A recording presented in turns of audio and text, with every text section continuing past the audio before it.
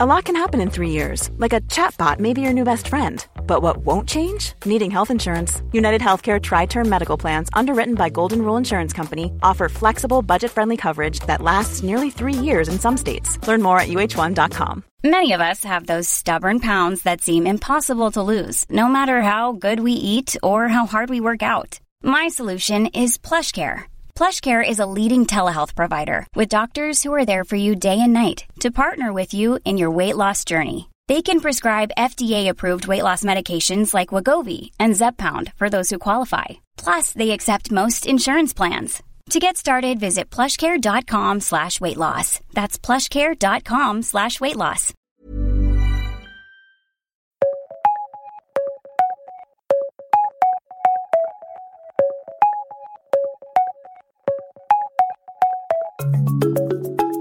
Welcome to The World in 10, the big news stories of the day, explained and analysed by the Times of London. Today with Stuart Willey and Bhavani Bhatti.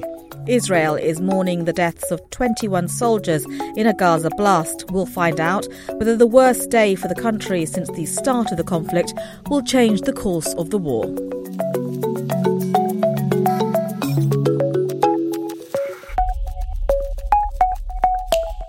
Israel's Prime Minister has described it as one of the hardest days of the war.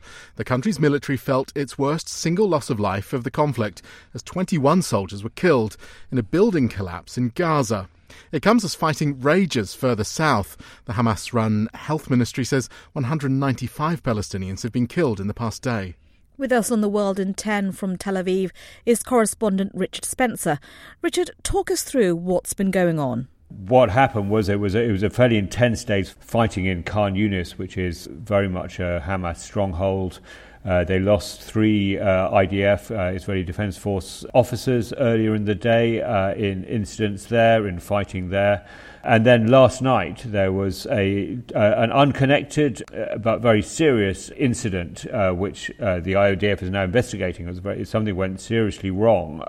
What happened was that they are clearing a strip about 1 kilometre wide from the border with Israel, which they say is going to be a buffer zone. They're basically saying that, whatever happens in the future of Gaza, they are not going to allow Palestinians to live or operate within 1 kilometre of that border fence that they crossed on October the 7th. And they had rigged 2 houses up to explode them, to blow them up. The operation was being obviously protected by tanks. One of the tanks was ambushed. There seemed to have been an RPG attack. And then somehow in the aftermath, the explosives that were rigged to go up in these houses went off early and brought the whole area crashing down, with 21 soldiers still there who were killed. Obviously, it has prompted a lot of mourning on the Israeli side and celebrations on the Hamas side. So we've seen the funerals of some of those 21 dead soldiers. This would seem to ratchet up the pressure on Benjamin Netanyahu. We've also seen families of the hostages protesting and pressure from international allies over the idea of a 2-state solution.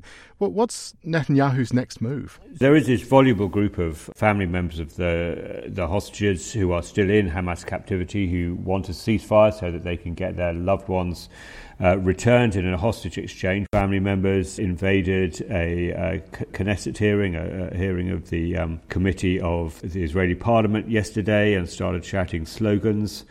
And there is also, of course, the international pressure on Netanyahu, mainly because of the loss of Palestinian lives and the severity of the conflict and the way it seems to be spreading. On this particular issue of the losses today, I don't think that's going to change Netanyahu's calculations. Israel does face some bigger choices. The longer this war goes on, the more Israel's standing is damaged, including amongst its allies, because of the horrors that are undoubtedly being inflicted on Gaza. Richard, thank you very much for joining us.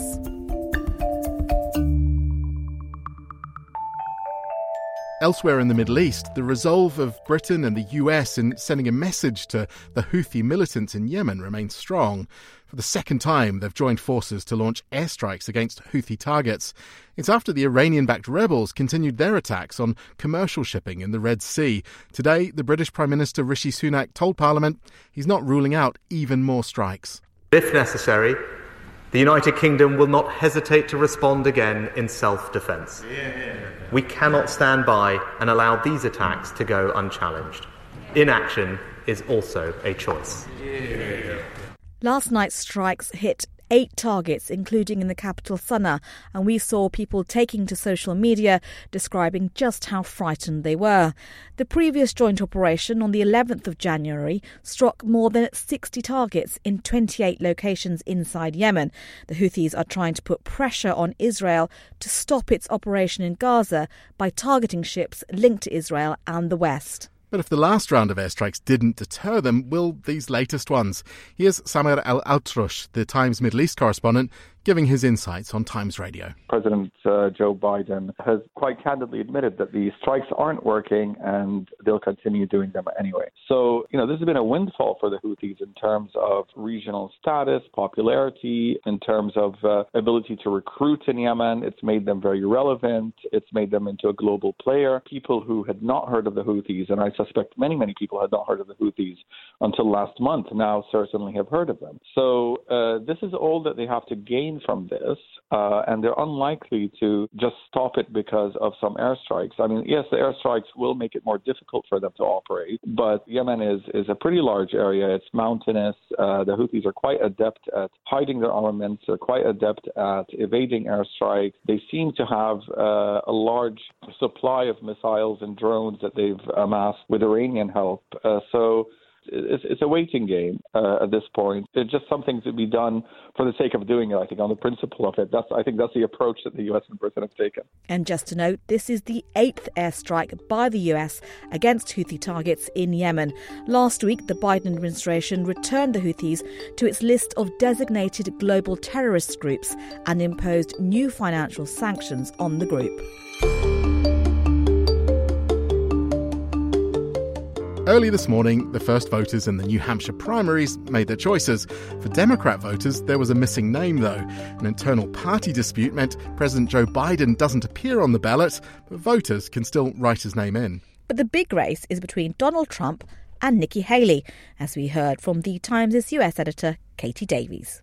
Nikki Haley's always done this fine line between going out and attacking Trump and kind of presenting herself as the alternative to Trump, and she's never quite wanted to go there. But yeah, she did come out. She, this weekend we've seen a little bit more from her than ever before. She talks about how Trump is followed by chaos. She very carefully raised this question of mental fitness and obviously making the point that he is some years senior to her. New Hampshire's a funny state. It's the state that Nikki Haley has the best chance in. But that being considered, if she can't break down that lead into single digits, you do have to kind of question the path forward. And even as the votes are being cast, Donald Trump's potential running mates are already jostling for position. With the Times digital subscription, find out who the likely and unlikely candidates are.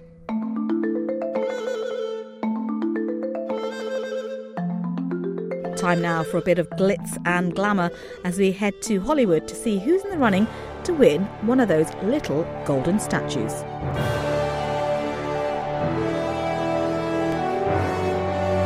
Yes, the Oscar nominations have been announced, and perhaps as expected, the epic Oppenheimer film about the creator of the atomic bomb leads the pack with 13 nominations. That's only just behind the record, which is 14 nominations. But surprisingly, Barbie, the other big blockbuster of this summer, appears to have been snubbed. Both the lead actress Margot Robbie and director Greta Gerwig missed out on nominations in their categories. And unlike the feminist message of the film, there is still a lack of female directors in the industry, as Kevin Maher, the Times' chief film critic, told us. I think there's very few surprises. The Oppenheimer's huge, 13 awards. Poor Things, Barbie, yada yada, as I like to say. But the big surprise, I suppose, in that category is nothing for Greta Gerwig for directing Barbie. It's the most contentious category, Best Director, because it's a total sausage party every year. It's men. Greta Gerwig directing Barbie is not the best female directing job of the year, and that was Celine Song for Past Lives, and she wasn't nominated. So I think there's a double crime there. But for what Barbie did this year in terms of how it's sort of turned around cinema. I think she should have had something. Yeah. In terms of stats, okay, out of the top 100 films that were released last year, 12 were directed by women. So you are fighting some sort of representational battle here. It's a huge industry issue about why aren't women directing movies. And every year when it comes to the best director category, everybody goes cringy because it's so embarrassing that they're scrabbling around.